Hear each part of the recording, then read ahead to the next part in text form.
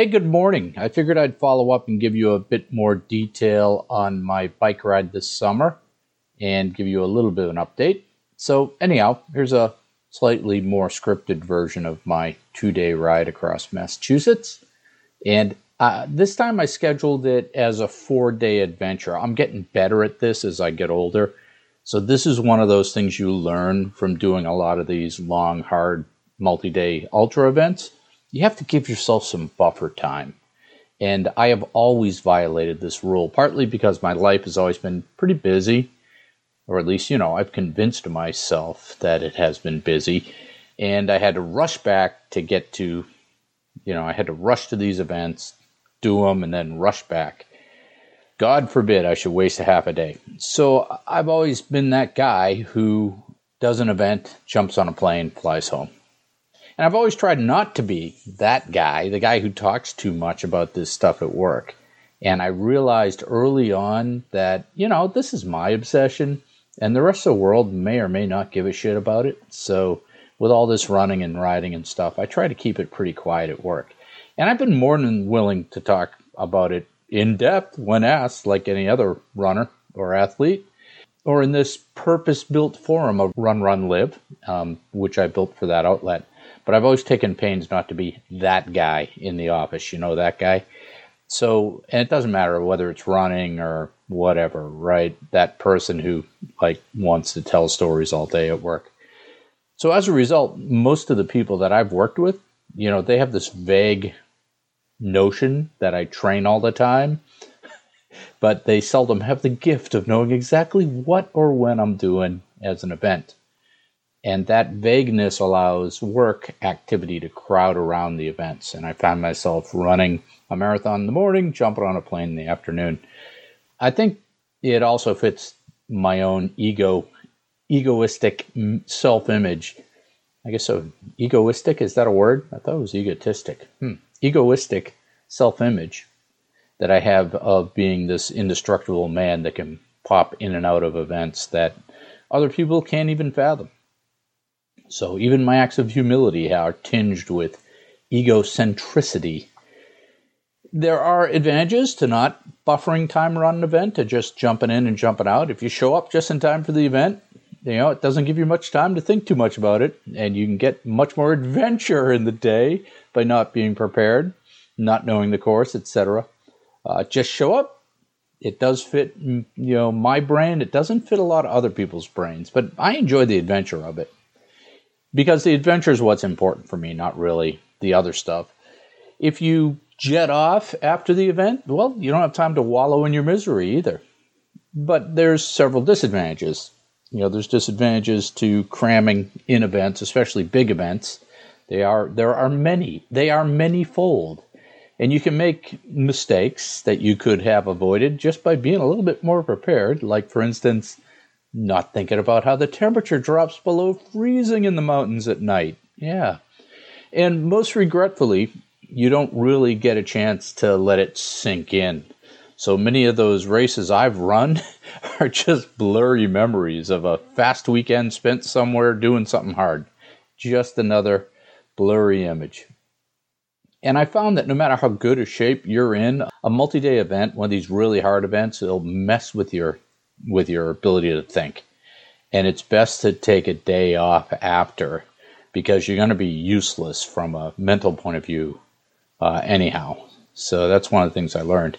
So for this ride, I took 4 days off to ride around 250 miles in 2 days of riding. So I took a day buffer on either side. And it's summertime, right? And of course, I enlisted my wife to crew for me. And I suppose this is one of the advantages of having a long relationship. You can just casually drop something like, hey, take Friday and Monday off. We're going to want to go out to Western Mass, and you're going to follow me while I ride across the state for 2 days. And that sort of thing just doesn't end the relationship, right? So day one was Friday. We got up, and I took Ollie down to the local kennel when it opened at 9 a.m. This was Ollie's first time being kenneled. So it was a bit like first day of school for your kids. I had this pang of sadness driving back to my house in my truck with the passenger seat empty. And I had done my best this week leading up to the event to get all my stuff organized, all the stuff I needed. Because you know how you think about it, right? You fill your bags and your bottles and all that stuff. And we drove out to Western Mass, this really pretty section of Route 2, which is the main highway leading out into that part of the state, but it turns into, a twisty-turny 2-lane blacktop as it goes through the mountains into the Berkshires and the Mohawk Trail. And Western Mass it's a pretty place. It's a touristy place, all hills and farms and little towns, much like those same little towns that you'd find in Vermont or New Hampshire or Oregon or California, when you get in the backcountry. Yeah, it's a bit of a tourist trap because it's pretty close to Vermont, New York, and Mass, so you get a lot of the city traffic. But it's really pretty without being entirely off the map. And we took the new truck, which we bought recently, and threw my bike in the back. So I prepped, like I said earlier in the week, I prepped my bike, I washed it, cleaned the chain and the derailleurs as best I could. That's a messy, dirty job, and it requires using a degreaser and a toothbrush. So kids, this degreaser chemical is very dangerous, so remember to wear your rubber gloves and your safety glasses when you're cleaning your bike chain with the degreaser and the toothbrush. There are chain cleaners. I don't own one. So once you get that chain all sparkly clean, you can rub a little bike grease back into it, and the chain and the sprocket, everything spins nicely. It really helps with the efficiency of the drivetrain and keeps the shifting clean. You can ride on a dirty chain, but it's going to slow you down. Eventually, something's going to break. So for my equipment that I hung all over my body, first and primarily I wore my old North Face water backpack, which has a nice big, more than a liter bladder in it, and has enough room, enough pockets to carry all my tools, food, whatever else I need pretty comfortably. And that old pack is like a second skin to me because I've worn it in many, many, many ultras and other races. Had it for over 20 years now. So I carry a small multi-tool and a pump in case I get something I can fix up real quick. And in my underseat pack, I have a pretty good size underseat pack on that bike, on the Motobecane. I carry an extra tube, the levers, the patch kit, everything I need to swap out a tire. So I had one bike bottle in the cage. I have one bottle cage on the bike, and I use that just for extra water because I had the water pack. But on a long ride, you're going to go through all that water. And I actually found this bike bottle. I found it by the side of the road this summer, the day after the local triathlon. Somebody had popped it out of their cage, and it was perfectly new from one of the local bike shops. And you may think I'm crazy, and you would be correct, but I washed it out, and it's fine. I prepped up enough of another set of 24-ounce normal water bottles. I mixed up with a scoop of UCAN for the ride. So I put those in a cooler with ice, made some protein smoothies, berry smoothies for sort of emergency meals and extra fuel and recovery if needed. Smoothies are always a good, easy source of clean calories, especially when you're traveling. The 24-ounce bottles, regular water, you buy in the store plastic water bottles with UCAN mix. I stuck two of those in the back of my bike shirt on both sides, so between the packs. So it's bottle, pack, bottle. And this provided me with clean fuel and some electrolytes that I could sip as I went. And I know it sounds like a lot of stuff, but it was really all the result of what I had learned in my training over the summer. So I knew I could get 4+ hours of hard work in the heat with that setup. More than enough. So a liter or so of clean water in the pack, a full bottle of water in the cage, and 2 24-ounce bottles of fuel in my shirt. And, it may sound uncomfortable to carry, but it really isn't that bad on a bike. You've got the mechanical advantage. You can carry a lot of stuff comfortably. I stopped at a grocery on the way out and bought a bag full of Cliff Bars and other edible type things. I also had my favorite pitted dates. I put a few of those in a baggie, and all this fuel went into the backpack as well. Then there were the electronics. I decided to use Google Maps with the bike route option selected, and this meant I would have to have my phone with me and it would have to stay charged. This is a challenge because having the maps open for navigation all day long drains your phone battery very quickly, especially when you're riding through the mountains in the middle of nowhere. And yes, it also uses a ton of data, so if you don't have an unlimited data plan, don't do this at home. The next question is, where do you put that phone when you're riding the bike? Well, when I was training, I started out by just putting the phone in a baggie and throwing it in my backpack, but that didn't work real well. It's a pain in the ass. You have to stop, you have to fish it out of the backpack to use it.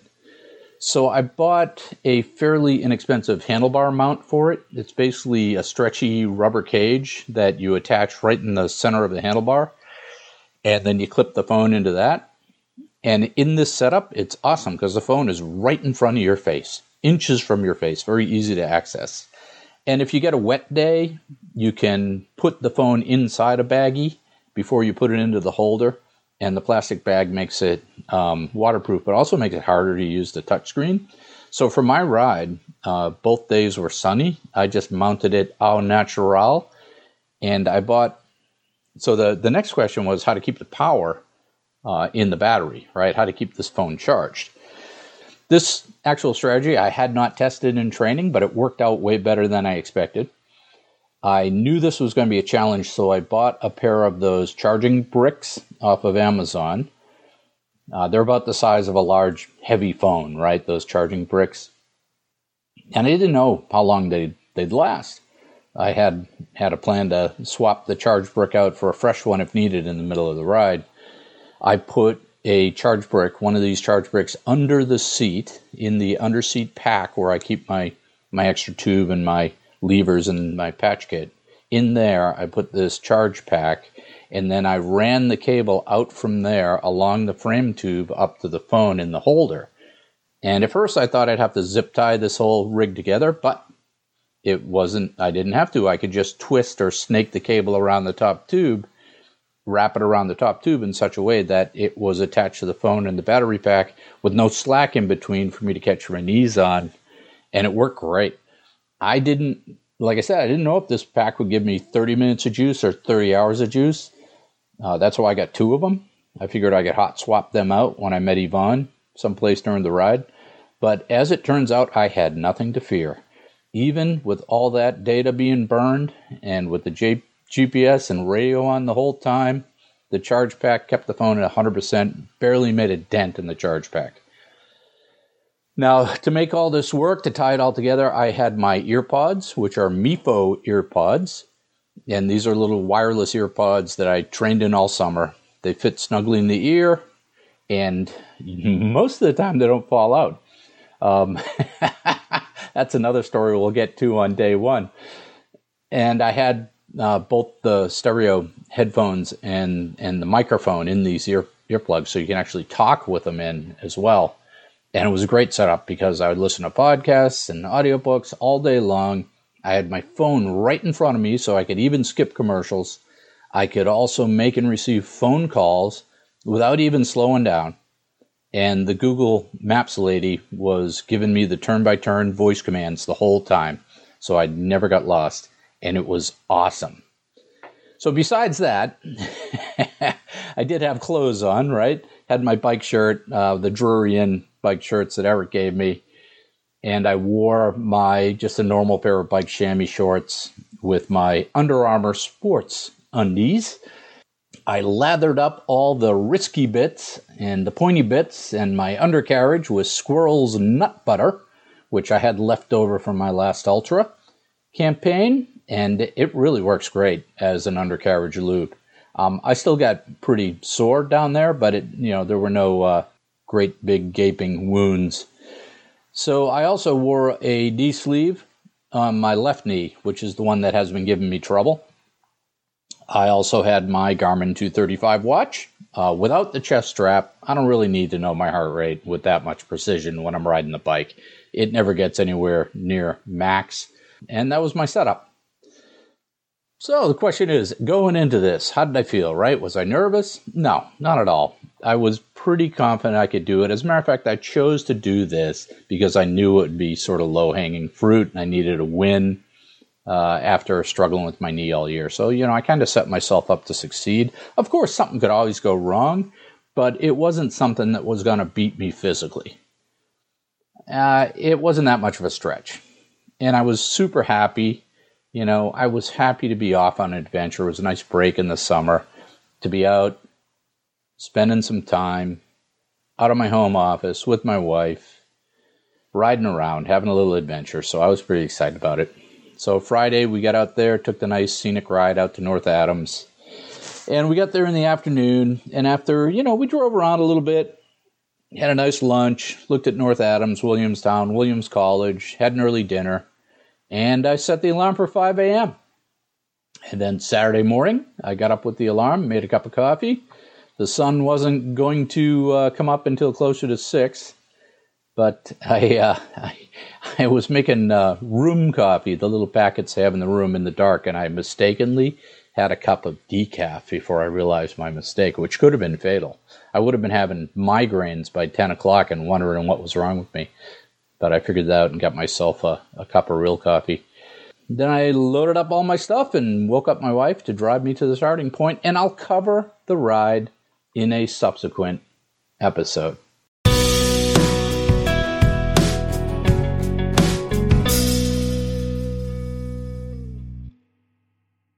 So here's another, we'll transition now. I'll give you the rest later, but here's a quick update for you on where I am with my fitness journey. So after my long ride across Massachusetts, I took some time off from the bike, a couple weeks off. But the way I'm designed, I really need to have something to do. I need structure. So I decided to take on a bodybuilding campaign, which is what I'm a couple weeks into right now. Why, you may ask? Well, as usual, I listened to the universe, and I found the universe was talking to me a lot about weightlifting and bodybuilding. I discovered myself watching the old weightlifting documentary Pumping Iron one night. So if you haven't seen it, you should. I think it's on Netflix.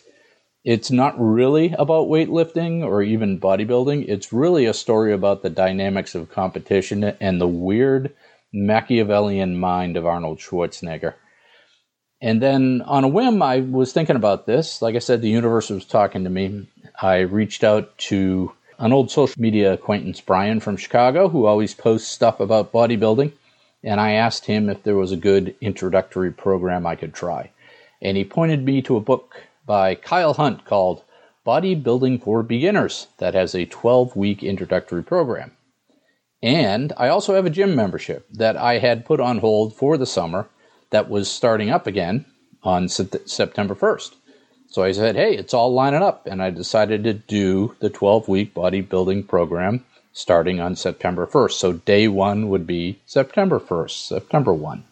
So what are my goals? Well, you know what? My simple goal is to follow the program, right? Follow the 12-week program, see what happens.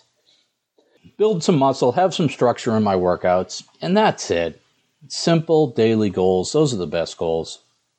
So as of today, I'm 13 days in. So far, so good. Got a bit of soreness in my right shoulder. I need to keep an eye on that, but everything else is okay. And this program is 4 days a week of lifting. It's evenly split between legs, abs, chest, and arms, upper body. And I'm learning some new exercises and some new technique. The leg work is interesting because I never really have done leg work at the gym. Not with weights anyhow. I've always saved my legs for, running and stuff. And curiously, my knee is actually feeling good. Not worse. It's feeling better from these leg workouts. So that's surprising me. The workouts do have this 5-minute cardio warm-up as the first thing when you get there. When you start the workout, you have to warm up for 5 minutes. And I start doing a little jogging on the treadmill. The knee is pain-free, but I can still feel that dead spot in there. There's still something going on in there, especially when I'm hiking. And it does make a bit of a clicking noise when I'm climbing stairs and stuff. So one of the things on my agenda this fall is to get back to the knee guy and see if there's any new diagnosis I can work with. If it's clicking, hey, maybe there's something structural in there we can scope out. My nutrition is not good, not great right now. I've been drinking way too much beer, eating too many carbs, and I'm super heavy. And I'm sure the weightlifting program, as it gets more intense, I'll switch to a more protein-heavy diet, see if I can lean up a little bit. So I'm going to be 60 in November, and I'm in a weird place. I need to figure out how much longer I'm going to actually work and what that means. It's really a time of sort of reset and reevaluation for what the next couple of decades will mean to me and what I hope to get out of it. And honestly, it's been hard for me to record for Run, Run, Live, you may have noticed. I still have to figure out what I want to do with all the old shows and everything for this show. I did redo the website just to clean it up a little bit, make it more stable and current. I hope you're all well. I think the one thing we can all do is, just show up with a smile every day and try to help each other. Because you never know who you're going to make an impact on, so be careful with those interactions with people. So, try to be a gift to the world. And I'll try to be better at communicating with you all as well, and maybe, just maybe, we'll see you out there.